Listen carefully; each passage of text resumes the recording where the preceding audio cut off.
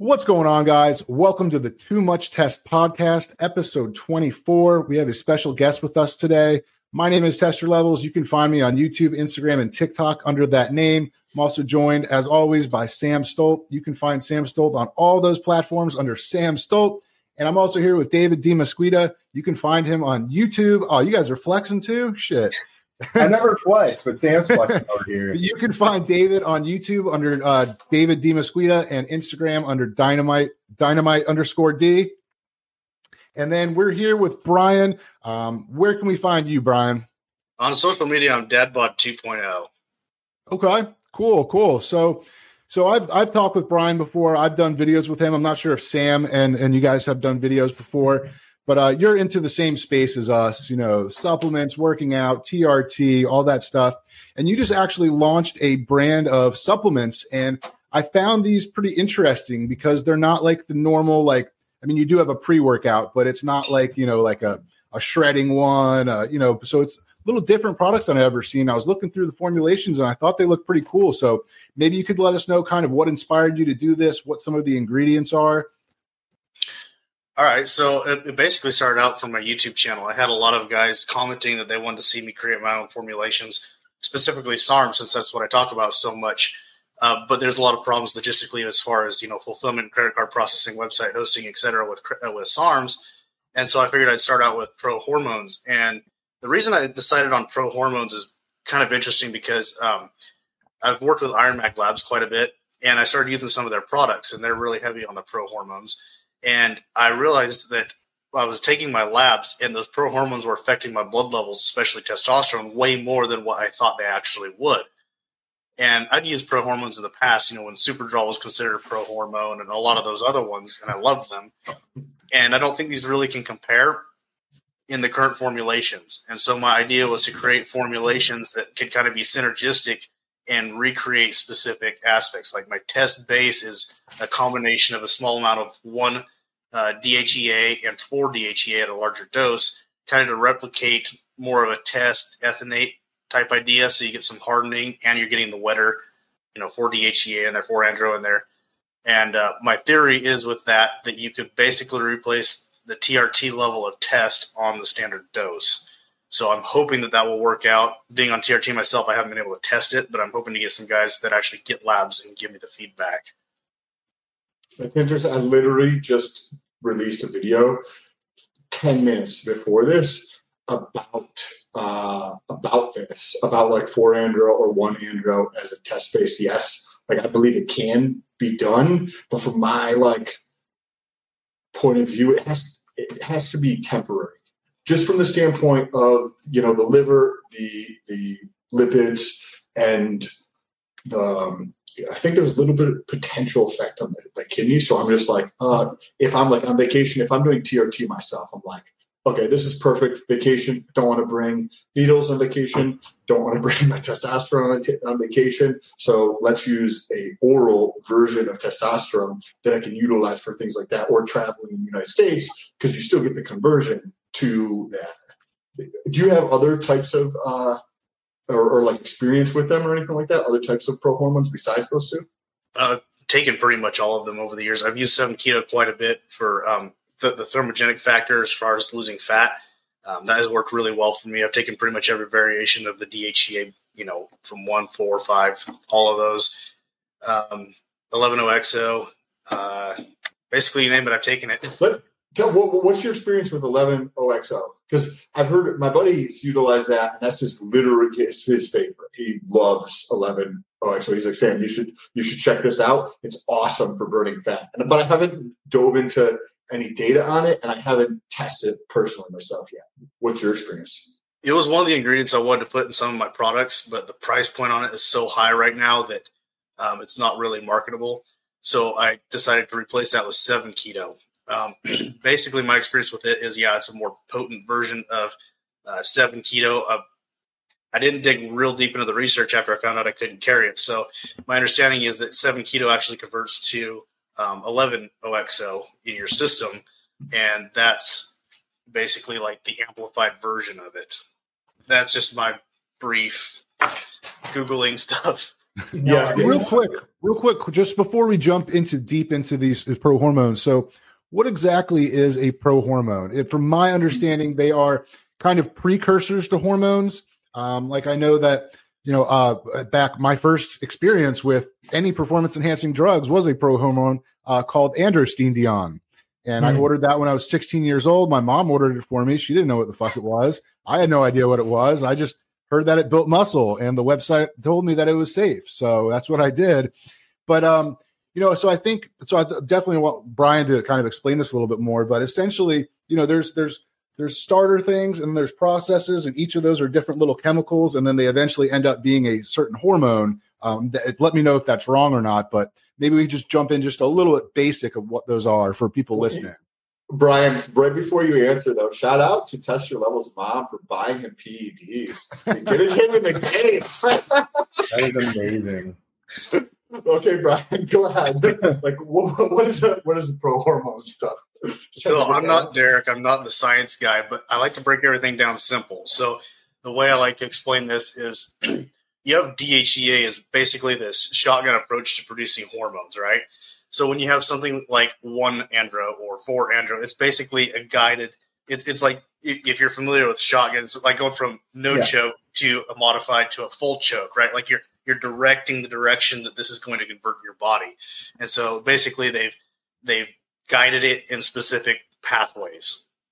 So DHEA would be like the broadest form of it. And then if you break that down, say you said 1, 4, and 7, I think you had mentioned. So those would be kind of how to think about that. Is that my understanding that correct? So I can kind of speak to this really fast. And I'm just going to talk from a high-level point of view really fast. Pregnenolone is the mother of hormones. Then it goes down to DHEA. Then DHEA then splits, like you're talking about. It's like a shotgun shot with a buckshot, and just spreads out over hormones. Now, there's a process. It goes into progesterone, and then progesterone is like basically the starting point, and then it starts splitting off. And then you can either get you can get estrone, you can get estradiol, you can get testosterone. Those can start pathwaying down, and next thing you know, like you end up with like DHT, for instance. So it's all pathwaying, and what he's essentially saying is, one, they're basically doing these bolt-ons to DHEA is what it sounds like. It's helping to pathway in directing the direction of which hormones are going to be hitting. And once it hits down those pathways, it's going to keep going down the pathways, and it's going to pathway the way it wants it to. But they're just trying to add some directional effects to it. And I believe that's pretty much what you were saying, which is pretty cool. Yeah, exactly. That was the better way of explaining it in a not so broadened aspect. if you're listening to this, David is eating probably like his 6th meal of the day, and he's got 3 protein shaker bottles next to him. So just to paint that picture, he's a protein machine today. So this one is meth, and this was cocaine. I'm in prep. No, it's fine. Your face looks smaller. Your face definitely looks smaller. I shaved my face right now. I'm so tired lately that I haven't actually shaved it. I have like a neck beard. I'm like you're talking about dad bod. I'm like human neck beard right now. I'm neck beard 2.0, and it's pretty bad. But stepping on stage next weekend for fun, and then I'm really 7 weeks out from the actual show to try to go pro. So you're doing a fun show now. So you're kind of in prep, and then you're doing another prep for another 7 weeks. Yeah, I'm just gonna have some fun with it. I'm like lean. I'm lean now. I'm not peeled right now, so I'm not like my traditional conditioning when I'm stepping on stage, because I'm known for being really conditioned when I step on stage. But just having some fun with it, man. With caffeine-based organism for the next few days to make weight, and then I'll back off my caffeine a little bit and start titrating, so I don't blow out my adrenals early in prep. I wanted to so there's this guy who also owns another supplement company who's a chemist that I've been following for a while. He goes by the Gorilla Chemist. I don't know if you guys follow him or anything. He has a brand. I don't know what his brand is called, but he reads the science, and then he'll post stuff about it, and it's informative stuff. And he posted this the other day, and I'd love to hear your guys' thoughts, because this is brand new information to me. It's just related to melatonin. So mega doses of melatonin. And then I'm just going to read this quickly from his post. There is virtually no organ toxicity at all in any melatonin dose, none. they have never come up with the rock solid reason for the 1 to 5 mg dosages widely suggested. The dosages stated are conservative and based on various conservative thought. There are a group of people in the anti-aging community and the cancer community that are taking up to 200 per day. What has the higher dosage of melatonin shown in studies? This is crazy. So listen to this. Lower blood pressure, cancer killer, extreme antioxidant, eye health, extreme Alzheimer's prevention, plus the benefits of that, extreme cardiac and vascular health, raising HDL, lowering LDL, lowering triglycerides, and has been repeatedly shown, and these are rat and mice, like animal studies, to be one of the most powerful longevity supplements. And one of the side effects of this mega dosage of the melatonin is reduction in visceral fat by up to 60% in a couple of studies. Visceral fat's that fat in your midsection, but underneath, that's the dangerous fat. And I found that super fascinating. I take it every day, but I've tried like maybe 10 or 20 milligrams a day. And I'd like to hear what you guys' thoughts are. I just read this yesterday night. And I was like, this is fascinating. It sounds really cool. I've taken melatonin just for sleep, and it kind of works for me. Like, there's times where if I'm real tired, I'll wake up and take some melatonin, and then I kind of lay in bed and it makes me yawn a lot, which makes my eyes tear, which makes it hard to go to sleep. And then I typically wake up feeling a little groggy after I take melatonin, but that's very interesting. I mean, it sounds like some solid stuff. I want to do like a DEXA scan and try that out or whatever. You had mentioned test your levels, that there's something you had found, a new compound or something like that you were just doing some reading about and you found it very interesting. Yeah. So I was reading that like anabolic steroid book, and they covered all the normal stuff, and they started covering a lot of these like kind of like, one-off tiny little unknown compounds. And it's called methyltrianolone, and it's a methylated version of tren, basically. Oh yeah, that's been around for a while. What was that? It's been around forever. Oh yeah, no. I didn't say that it was new, but it's new to me. And I was just looking at this stuff and I was like, this stuff's crazy. But it is one of the most potent anabolics to have ever been synthesized, with 120 to 130 times the oral anabolic potency and 60 to 70 times the androgenic potency of the reference, methyl testosterone. And all of this, the same, they haven't tested it. They didn't see it as much in humans, but what was the last thing? Could you imagine people taking oral tren? They said it had extreme hepatotoxicity, more than most other ones. And it was, the dosages are like 1 milligram to 2 milligrams. And it was like extremely like super toxic. So it was never even really tested in humans that much. So I just thought that's crazy. Like, tren's crazy enough. And now you've got methylated tren that you can take orally. That's just like super freaking potent. Thought you guys would find that interesting. Is injectable tren is the only injectable, I don't know if this is accurate or not, but isn't it the only injectable that affects your liver anyway? Like testosterone doesn't affect your liver, but injectable tren doesn't affect your liver. Or does affect your liver. They all affect your liver. Everything affects your liver. But not your liver, and it's not going to raise your liver enzymes. If you're on TRT, it doesn't affect your liver enzymes. Where if you take a tren, it does. It'll affect your liver enzymes at some point in time. Downward stream, it will affect your liver at some point. It doesn't. From my understanding is that it's not, the injectable versions are nowhere even close to the oral. No. You're just saying that it does have some effect overall. 100%. Guys on TRT aren't getting like fatty livers and sclerosis and stuff like that from their TRT protocol. I'll comment to the methyl tren thing in a second. Melatonin, I was just reading something on it literally yesterday as well. So I'm going to comment to it.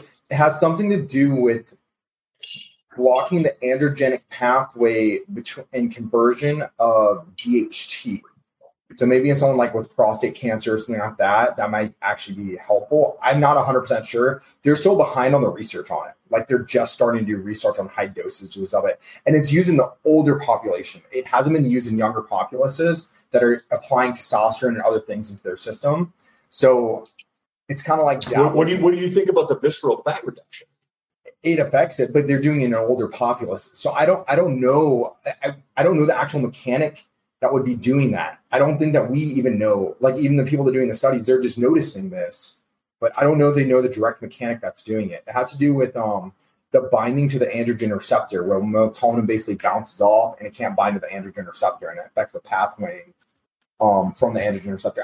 It's really complex, and the thing is, they don't have enough studies, and they need macro studies on stuff like that before they actually start grasping. It's kind of like our conversation on metformin and berberine. There were so many different mechanisms going on with metformin in particular that they still actually, with 50-something years of macro research, they still don't know all the mechanisms of it.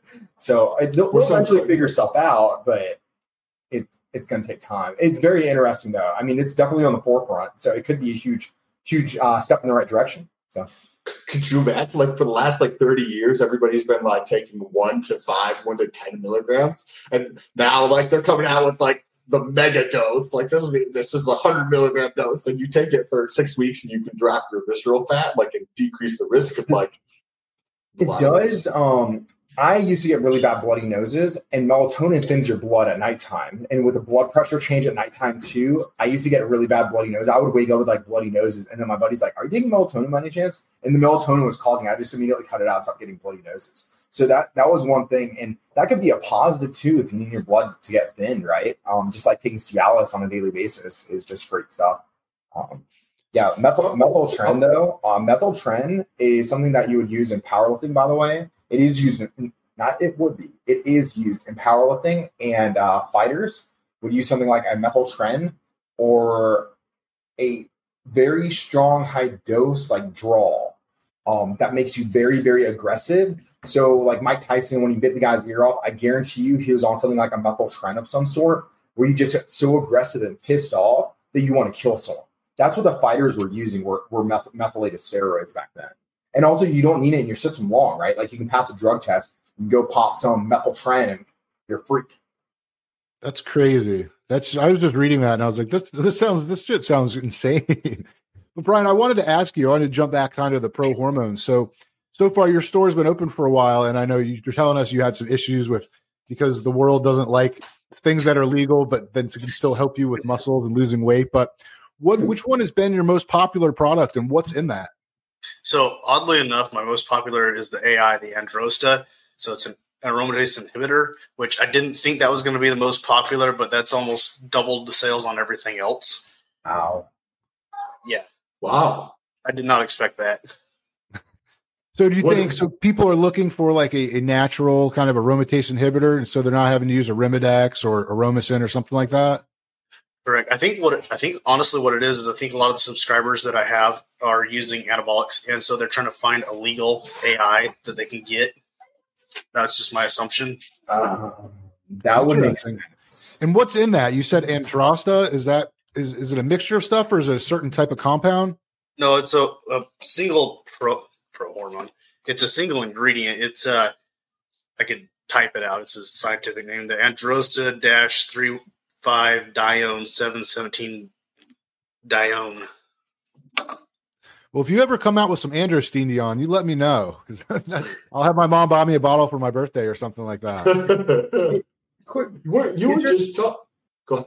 Yeah, I was just going to ask, androstenedione, isn't that the first form of methylated testosterone that you could take that was didn't die off in the liver fast enough where you could actually utilize it as testosterone? I think so. I think that's what Mark McGuire was using. Yeah, and it I'm pretty sure it was the first form of testosterone that they figured out how to methylate it in a way where it survived long enough. And I don't think it was super liver toxic either, if I remember correctly. It was one of the few non-liver toxic, and it wasn't a pro hormone; it was just a methylated steroid, just like Superdrol. It's so funny that you brought up Superdrol. I think we talked about the history of this maybe in the past. Superdrol was never a pro hormone, and it was. But what a company did is they were going through the book of steroids that hadn't been utilized, and no one had taken Superdrol. It was invented years and years and years ago, and no one ever did it. And they were just pro hormone. Threw a label on it and started selling it as a pro hormone, but it's a straight up steroid. It is. I think the first bottle I bought was at GNC too, and then for a long time you could buy it online, under pro hormones, and it was Bestrol. It was sold by MRSubs.com. That was my favorite supplier back in the day. And, you buy a bottle of it for $45, get 2 cycles out of it, and man alive, the gains were just insane. Superdrol, I don't know. Superdrol is one of the most underrated oral steroids, I think, if you utilize it properly. And I don't really like draws very much. I think Superdrol and Anadrol are the only two within the bodybuilding space that actually really make sense as far as draws go. And the issue is the side effects are so prevalent so quickly that it's like in short-term bursts and low amounts go such a long way. And so the overabuse and the overuse is what we always talk about on this channel is not there for them, but the utilization of them for like pre-workouts and stuff like that in short terms, I think are really fascinating what you can do with them in short periods of time. Yeah, for sure. You take 20 grams of Superdrol before bench pressing, and you get 50 pounds more, But the one thing that really interested me about Superdrol, and not a lot of guys know this, I'm sure you guys know it, but it causes a prolactin kickback after the end of the cycle. And so for years and years, I was like, okay, I got gyno issues that started when I was, in my late teens when I was taking Superdrol. And, I'm checking my estrogen levels. They're not elevated at anything that would be, scary for getting gyno. So what's going on here? And I found somebody had done some research on it, and they had tested their prolactin levels, which is something I never thought about. And sure enough, they were spiked. And then so I started looking into that, and I was like, okay, so that explains where my gyno came from. So to test it out, I took some Superdrol in the past and ran a little caber with it. And sure enough, that whacked out the side effect of the gyno. I still got a little itchy nipple and stuff going on, but I didn't get any additional increase in the mass. So Sam and I have had a lot of prolactin discussions, and it's cool that you brought it up. I don't get gyno from estrogen. I don't have gyno, but I only my left nipple. I have like a little itty, like that itch you're talking about, right? And I've always been prolactin sensitive ever since I was a kid, like more fluid in the nipples and stuff like that. I obviously don't know when you're a kid, but and then actually when I started taking testosterone replacement therapy, it reduced the swelling in my nipples surprisingly, which is very interesting. Now, when we did, we were talking about vitamin B6 as something that can help prolactin control. And I was like, oh, this is great. Like once Sam and I had the discussion, I did my own experiment. We talked about it on the podcast and had a good time. Then all of a sudden, I really I started getting some like tenderness in there. And I'm like, all right, it's not cutting it anymore. Took caber and immediately kicked it. Well, I'll say this go around, I was having some prolactin issues again. And I figured the sweet spot finally with vitamin B6. The issue is it's so short in, so short out that you're going to have to do it 2 times a day. And it has to be like 200 milligrams. The only issue that I have with it though, is because when you start controlling your prolactin levels, penis sensitivity goes up so much that I would get like random erections, right? And you're having to do it 2 times a day at 200 milligrams was that the sweet spot for me. And if you miss a dose, then your nipples start to get itchy again. I was like, I'm probably going to use like cabergoline or something like that. But I'm on something that's going to raise prolactin levels right now. So you guys obviously know what it is. When they did this, there was a study with B6 and caber, and they checked prolactin levels. And this was in humans, not like animals. And they did 300 milligrams in the study, and they did a split dose. They didn't like specify in the study like what that split dose was. They just said a split dose throughout the day, like verbiage similar to that. And so, I generally would never remember like the middle of the part of the day one, but I take it in the morning and in the evening for it. So that's because like what you said, it's very quick in and out kind of thing. So, you know what I mean? Or I guess if you were taking something that is very sensitive to prolactin, a combo, right? Because you can think of like stacks. We always look at the fun stacks, right? Like the anabolic stacks. Like what you can put together different types of anabolics or like HGH or peptides or whatever. But we can look at it from the other angle too, from like a side effect prevention or like risk prevention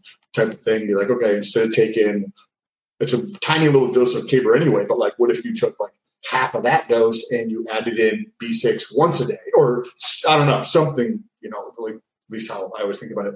Brian and I had chatted a couple months ago, and Brian had an idea. I don't know if you remember, but for a more effective sex stack. Yeah, I actually. Do you remember what that was?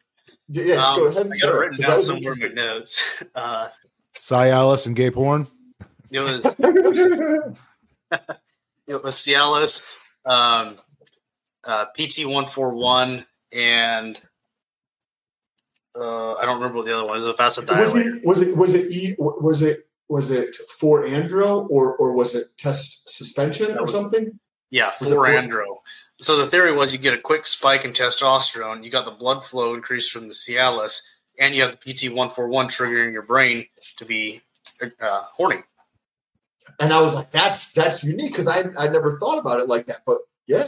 Yeah, so that idea, just to throw it out there for you guys, that came from an article I was reading about the porn star stack. And this is, I guess, something guys do where they're taking test suspension and Cialis and PT141 prior to doing a shoot. And that way they can maintain it the entire time or, multiple times in a row without any kind of issue. And so that's kind of what got the idea going in my mind. That's interesting. I just started taking Cialis about 2 weeks ago. Only for blood pressure, obviously. But it was interesting. It was the first time I took it, I got a headache, and I was like, man, I really don't want to be one of those guys that gets a headache from this because I did want to take it for like blood pressure and overall longevity. But I haven't gotten it since. So I'm just doing, and Sam actually told me the dosage. Like he takes like 10 milligrams for like blood pressure and stuff. It's an interesting medicine. It's interesting. It's like, I'll just say like after it stays that way for a while. Like I'm not used to that. Normally you kind of go back to normal pretty soon, but it's kind of awkward walking from, the bed to the bathroom to get a rag. And you're just kind of, it's kind of, you're walking with a flagpole and it's, but overall it's been pretty interesting. And I do notice there's certain things, like if I'm looking at a certain type of website, I'm just like, hey, easy, bud. We're just looking, like we're not trying to, complete anything. So it's an interesting medicine. I'm liking it so far. It's fun. So I was going to say, so you've had a good experience. David, you were about to say something. Yeah, I was going to ask, have you had the awkward experience of like when you're trying to take a dump and it adds too much pressure to the prostate and then you're like, oh gosh, I'm pissing all over the walls now? I have not had that yet, luckily. It's not fun, but it happens. Maybe I'll put up like a splash guard. Interestingly, I've only had the issue when I was running a big cycle, but...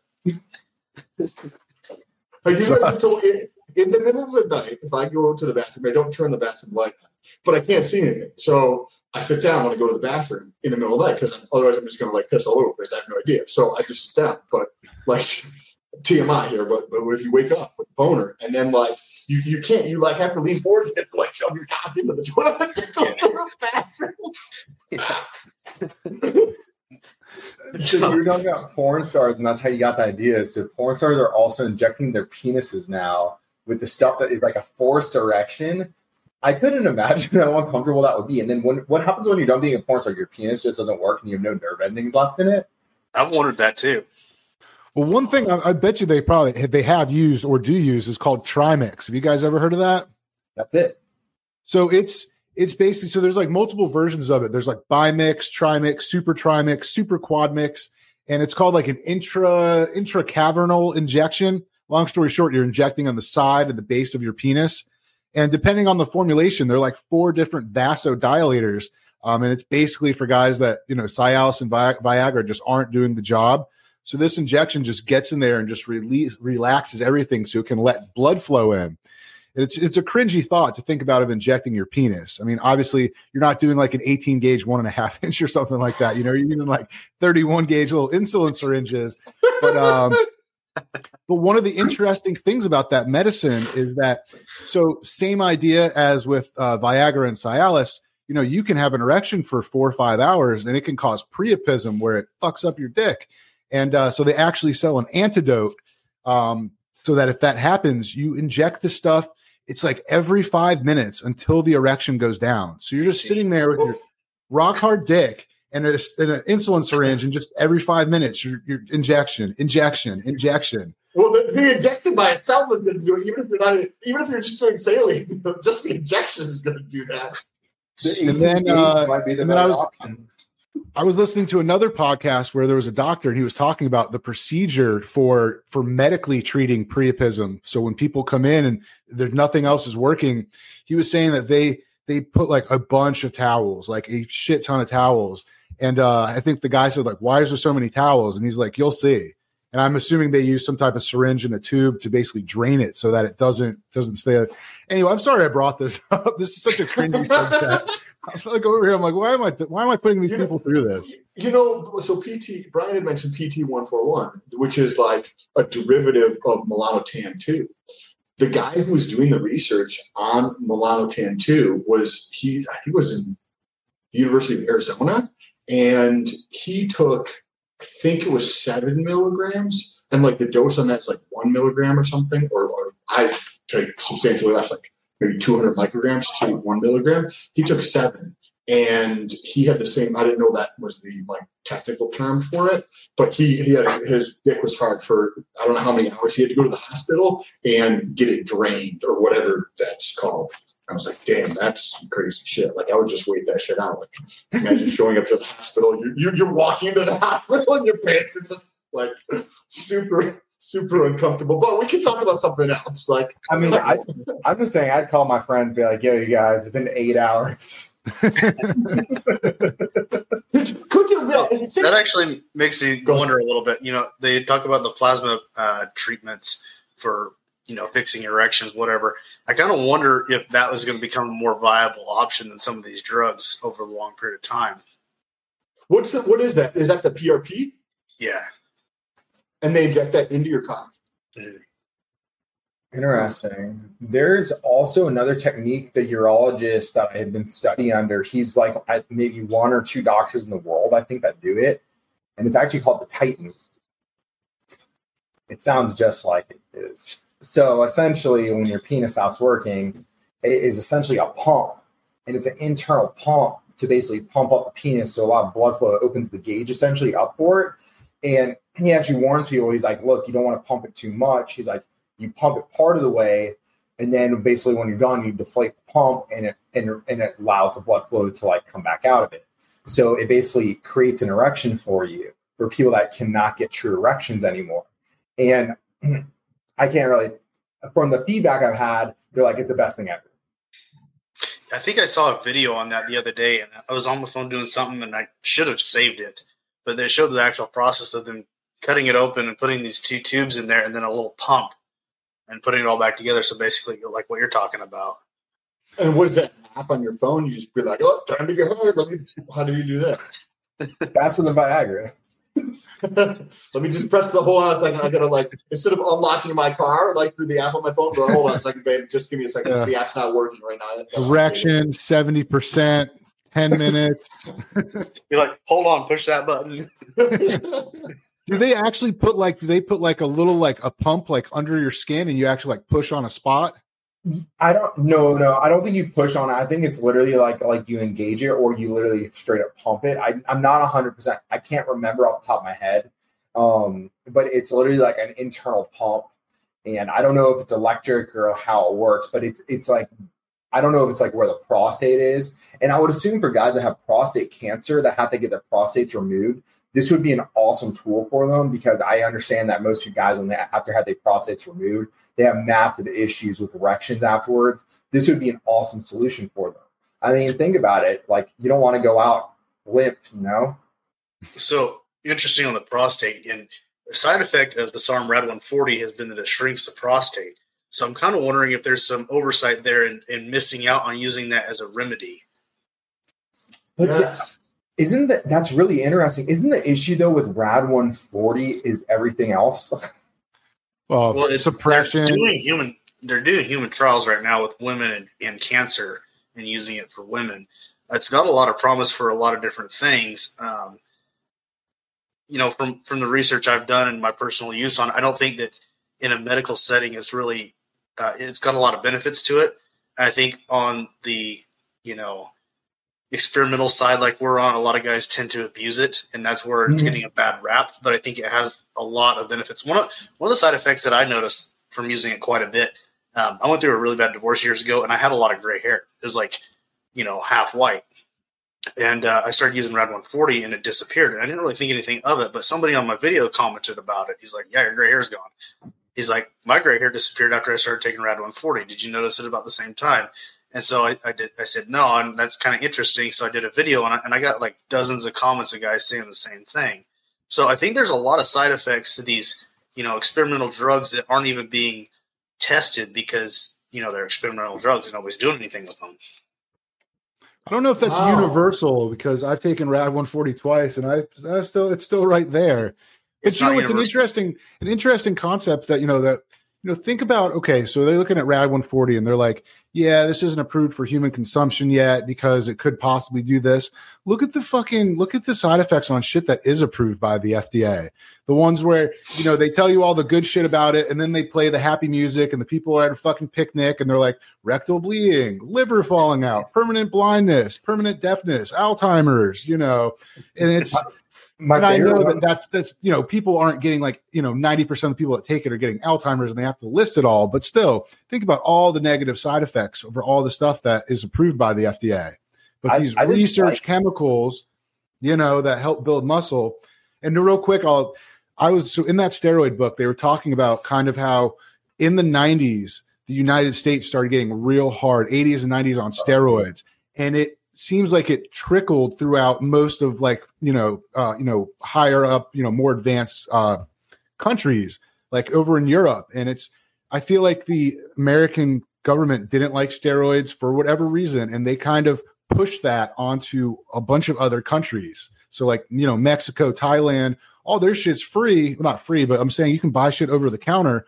But I mean, is it like a government conspiracy to keep people pussies? Is it to keep them unhealthy so they buy pharmaceutical drugs? I don't know. I'll take off the tin hat. Is it a conspiracy if it's the truth? Is it still a conspiracy if it's the truth? So, not. Well, it's a conspiracy. It's not a theory anymore. Well, in the 90s, some of these steroids, what they were approved for, they started having other drugs that could accomplish because they're looking like one-offs, right? That's an issue. Like these drugs do so much. It's not a one-off drug. I mean, it's just like taking tests and taking Masteron and taking this, and how synergistic are they together? You're taking these two to be synergistic, but they're always going to be like, all right, if you take testosterone, and if you take testosterone, then testosterone does this. And they're like, what does it do to the prostate? And it's like a one-off study. They don't have a lot of conglomerate studies, and they were using these drugs for like one-off things. Anadrol was pulled from the market, and then they reintroduced it to the market because they're like, well, it's great for anemics. Like if you're going to die from anemia, we can just give you Anadrol, right? And I'm pretty sure it's legal for women as well, by the way, because it's anemia. It has nothing to do with being a male or being a female. And usually females are more anemic than men usually, but and to do with methylation issues. So they came out with more drugs. I think drug advancement happened a lot, or maybe there was more payoffs going on, and they were forcing down like these drugs that had been trying to get done during the Cold War. If you look at everything lined up, a lot of drug experimentation happened during the Cold War with super soldiers, and steroids became to be. So I think that it was that fact that other drugs came out, for instance, like Masteron and Primobolan.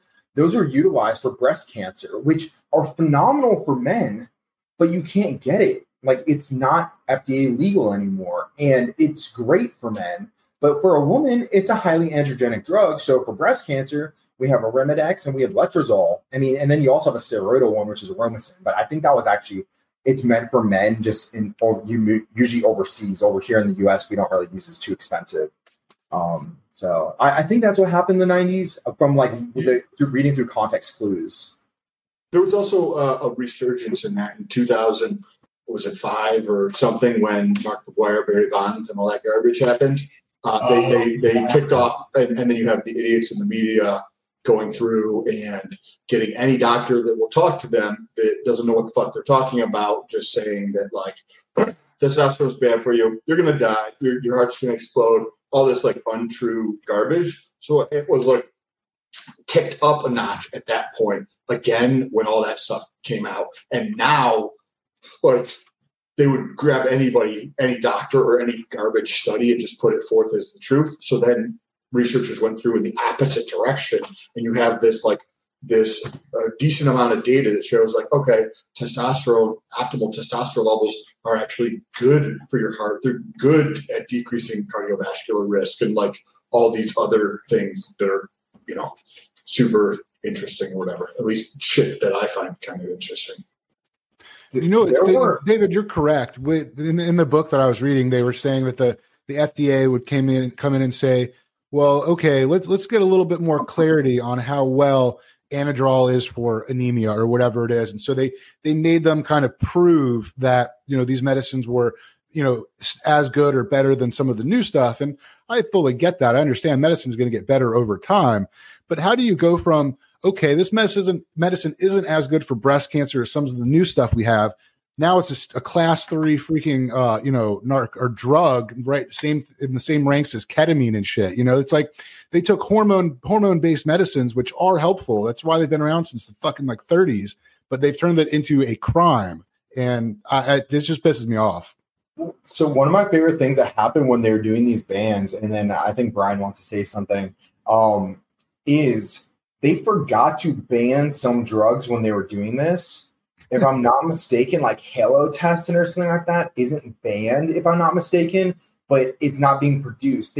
I think when they pulled DECA from the market, DECA was still FDA legal, but you couldn't get it over here. It was only European countries, and you can't get it manufactured in Europe and shipped to the US for yourself because that's against FDA regulations, but it was FDA legal drug. There was some weird stuff going on at that point in time. And I swear they literally they forgot to make certain drugs illegal, just forgot about them.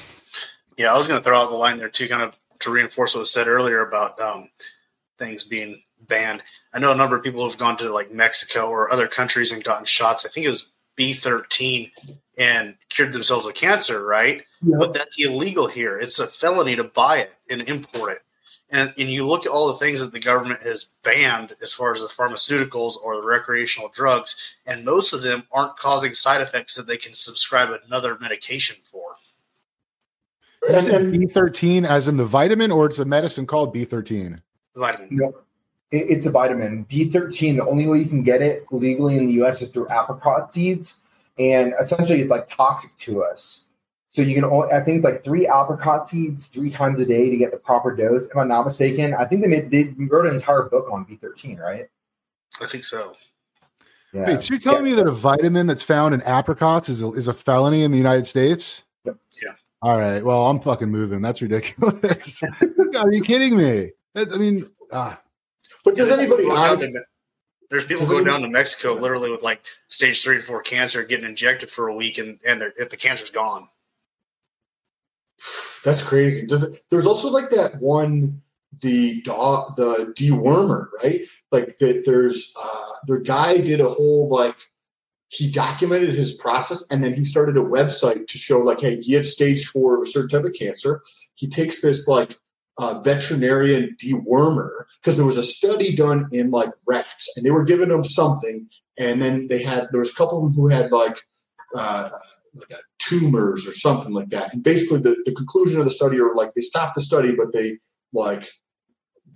there was somehow the conclusion, if you read it with some level of intelligence or insightfulness, you could be oh, well, that seems to be that this could be the thing. And he took that from that study and took it, and it cured his cancer. And then he's got dozens and dozens of reports of helping people through his site. I'm hey, this is what I went through. This is the diet. This is all this kind of stuff from a veterinarian dog or whatever it is, dewormer, and how certain cancers are developed through the different parasites in us. And this dewormer goes through and kills them, and it neutralizes the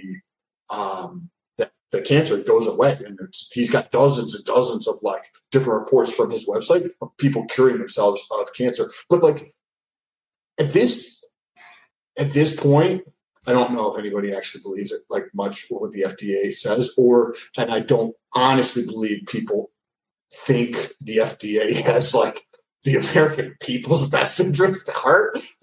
Come on, they're it's regulatory capture. They are getting paid by Big Pharma, or it is old Big Pharma executives that work there now, and they're just transitioning back and forth between pharma and the FDA.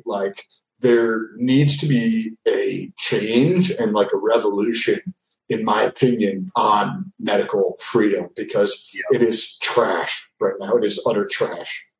I got some stories to share with you guys that we're not recording that it's insane what's going on right now. Yes. I searched B13 for cancer, and it says including results for B12 for cancer. And it says, do you want to only search for B13 cancer? So even Google's Like that's a perfectly normal search term. Why are you going to throw in B12? Because there's something going on with B13. I'm going to get some of that shit. Fuck that. I'm going to have that shit on hand. Nice I was telling my wife, I was like, you know what? After this shit kind of cools down with COVID, well, it kind of already is. I was like, I'm going to get some ivermectin. I'm going to get some hydrochloroquine or hydroxychloroquine just to have that shit. I have my doctor wrote me a prescript for antibiotics just so I have it. That wasn't for like COVID, but it's just if I start feeling sick and it gets real bad, I don't want to wait 2 or 3 days to go to the doctor. So I'm just going to start taking that shit, even if it's not the right one. I mean, I'm sure I don't think it can hurt really, but I'm just going to have some of that stuff on hand just in case, because COVID was pretty mild if you really look at it from a pandemic standpoint. I mean, granted, I'm not making light of it or anything like that, but compared to something, you double, you triple, quadruple the fatality rate. I mean, that's some crazy shit, or double or triple the whatever. You guys know the word. Contagious it is. So Brian, I have a quick question on pro hormones. This one's for you, Brian. Now, a lot of pro hormones, at least back in the day, were just designer steroids. So they took the steroid molecule and either bolted something onto it or manipulated the molecule to get similar effects like a Dianabol or Anadrol or whatever it was. They were taking steroids and bolting on. Are pro hormones nowadays still like that? Because designer steroids are harsh. I mean, you're talking about like methyltren, like some of them were like on that level.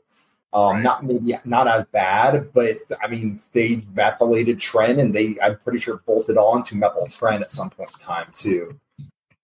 As far as I know, everything that's legal right now, like the DHEA based ones, are pretty darn safe. I don't know of anybody who's had any serious side effects from them, or liver issues, or serious shutdown, or anything like that. I mean, it's kind of like as safe as you can get with still getting some benefit, I think. I don't know of anything that's on the pro hormone level that's legal right now. Okay. Where do pro hormones stand in like the eye of the law? Because like SARMs are research chemicals and they can be sold as as research products for rats and shit like that. But where do some of these 7 keto, 1 andro, where do those fall in like are they just considered supplements? Are they considered research chemicals? Yeah, non-dietary supplements right now, I believe, is the classification on them. Nice. I like that. 7 keto is actually a dietary supplement. That's a legal dietary supplement because you can buy that off of Amazon and stuff like that perfectly fine. I've actually done my experimentation with 7 keto. So I don't know. 7 keto to me, at least at 100 milligrams a day. I don't know. Have you taken it higher than 100 milligrams? Just wondering. I think the highest I went was 200. 200, and didn't make a big difference because at 100 milligrams, I mean, it was. If you don't want to hit androgenic pathways and you want extra fat burning and you don't want to take any stimulants, then I think 7 keto is a cool addition to add for sure. And I usually just do like 100 milligrams a day. Really not that much of change. And for me personally, the diet always was the thing that did the change for me. So I was curious your experience with that. Yeah, I think it's an excellent thermogenic addition to a fat burning complex. In fact, I have it in the fat burning complex I'm coming out with, and I have it in my Recomp blend. But I think, not to change the subject, we're almost out of time, but green tea extract is something that's extremely impressive to me. And I think that that's one of the most undervalued supplements out there. The problem is it's so massively underdosed. And that's the big problem with most supplements right now is they're so massively underdosed because you can't sell them at the price point you'd have to still turn a profit while giving somebody the actual dose. Like green tea extract has to be almost 1,000 milligrams a day to hit the research levels, right? But you see 50 milligrams in a fat burner, and you're gonna shed fat. Right. Green tea extract. I always think of that as a stimulant. Is that a stimulant like caffeine? Like no. Yeah, yes and no. Like it doesn't have any stimulatory effects. Is the cool thing about green tea extract. There is a form of green tea extract. I think that's actually like from some type of green tea and it has caffeine in it where like it's not a complete extract, but the true extract of it is non-stimulatory. And it is one of the few true fat burners out there. Like you said, actually, I have an entire like fat burning active ingredient stack, and that's one of them. So. Yeah. So basically, you need 1,000 milligrams for it to be effective. Is that a split dose or is it all at once? I think the research was done with a split dose at 854 milligrams a day, if I remember right. Wow. Yeah. That's like taking a bottle or half a bottle a day because it shit's not dosed that way normally, if I remember correctly. I haven't bought it in a number of years, but like I've been able to get it pretty concentrated in my supplements here. I got the full 1,000 milligrams of them. But I mean, you're taking a couple of pills. There's other stuff mixed in there, but you can't get it concentrated enough. what do you notice? Have you noticed results with that? Yeah, when I'm taking 1,000 milligram, I've been taking 1,500, and I started leaning out really fast. So do you think that's more water weight? Is that fat burning? What would you attribute that to? I mean, obviously, I think some of it had to be water weight, but I think it was fat because I was seeing such a difference in my midsection. And I don't feel like I'm carrying that much water. You know, I get my body scan done at my doctor, and it's not like I'm carrying a lot of extra water weight. I'm perfectly well hydrated, but it's not like I'm retaining a lot of water. I have a low sodium diet for the most part. And, you know, when you're losing water weight, in my experience has been like the first week on a product, you lose a bunch of water weight, and then it kind of stops, right? And with the green tea, I noticed, you know, over the course of a month, I mean, I didn't get myself tested, but it looked like I lost 3 or 4% body fat over that period of time. My weight was coming down. I was losing about 1.5 pounds a week, and I was maintaining all of my strength and everything else. No diet. Did you change anything to your diet or cardio during that time? No. Wow, this seems like something I need to try when I start cutting again. So there's a few good fat burning compounds out there that are true fat burning. Yohimbine, but it's the alpha receptor, ephedrine, clenbuterol, albuterol, green tea extract. I'm missing some on the stack. I don't think DNP is kind of more like a poison, right? Yeah. No, it's awesome. It's actually really freaking awesome, in my opinion. It's a mitochondrial uncoupler. So I've done a couple of videos. So that's what's creating your ATP, right? That's what we're going to use for energy. And specifically with DNP, but they've come out with like a modified version of DNP with not as many peripheral negative side effects. DNP, think of like putting your car into first gear and driving around 30 miles an hour, right? It's like, right, like all the time because you're at 30 miles an hour. It's supposed to be in third or fourth gear. Well, that's what's happening with your mitochondria. So you're revving the engine really, really high, but that's where you get that thermogen, that like crazy increase in your body temperature with DNP. But think of how inefficient your car is when you do that, right? You're going to blow through gas, right? Because you're just like, there's so many RPMs on there. And that's how DNP does to like burn fat. But it's, I know, I think David has a different answer on that, but I'm a big fan. I've been using it for years. Like, well, what you just used as an example of DNP is the best analogy I've ever heard of DNP ever. It burns through everything. Like your glycogen just gets burned straight through. It just burns through stuff. And it's essentially almost like it's really like poison for the body, and it forces the body into overdrive, like he just example. But like when you're on high octane, you're just burning through all that gas. That is your carbohydrates that it's burning through. That's pretty cool. So you heard it here, folks. Sam's saying that DNP is awesome. You should definitely take it. If you want to lose weight, that's the way to do it. We're almost up on time, so I think we're going to wrap this up and throw out our socials. We may do a part 2. We may just continue on talking tonight and split it up. I don't know, but you have to subscribe to see if we do. If you're watching this, we're on all the major podcast platforms. If you're listening, we're on YouTube as well. Too Much Test Podcast. You can find me, Test Your Levels, on all normal social media. Sam Stolt, and David D. Mesquita on YouTube, and Dynamite_D on Instagram. And Brian, shout out your brand, where we can find your products and find you on social.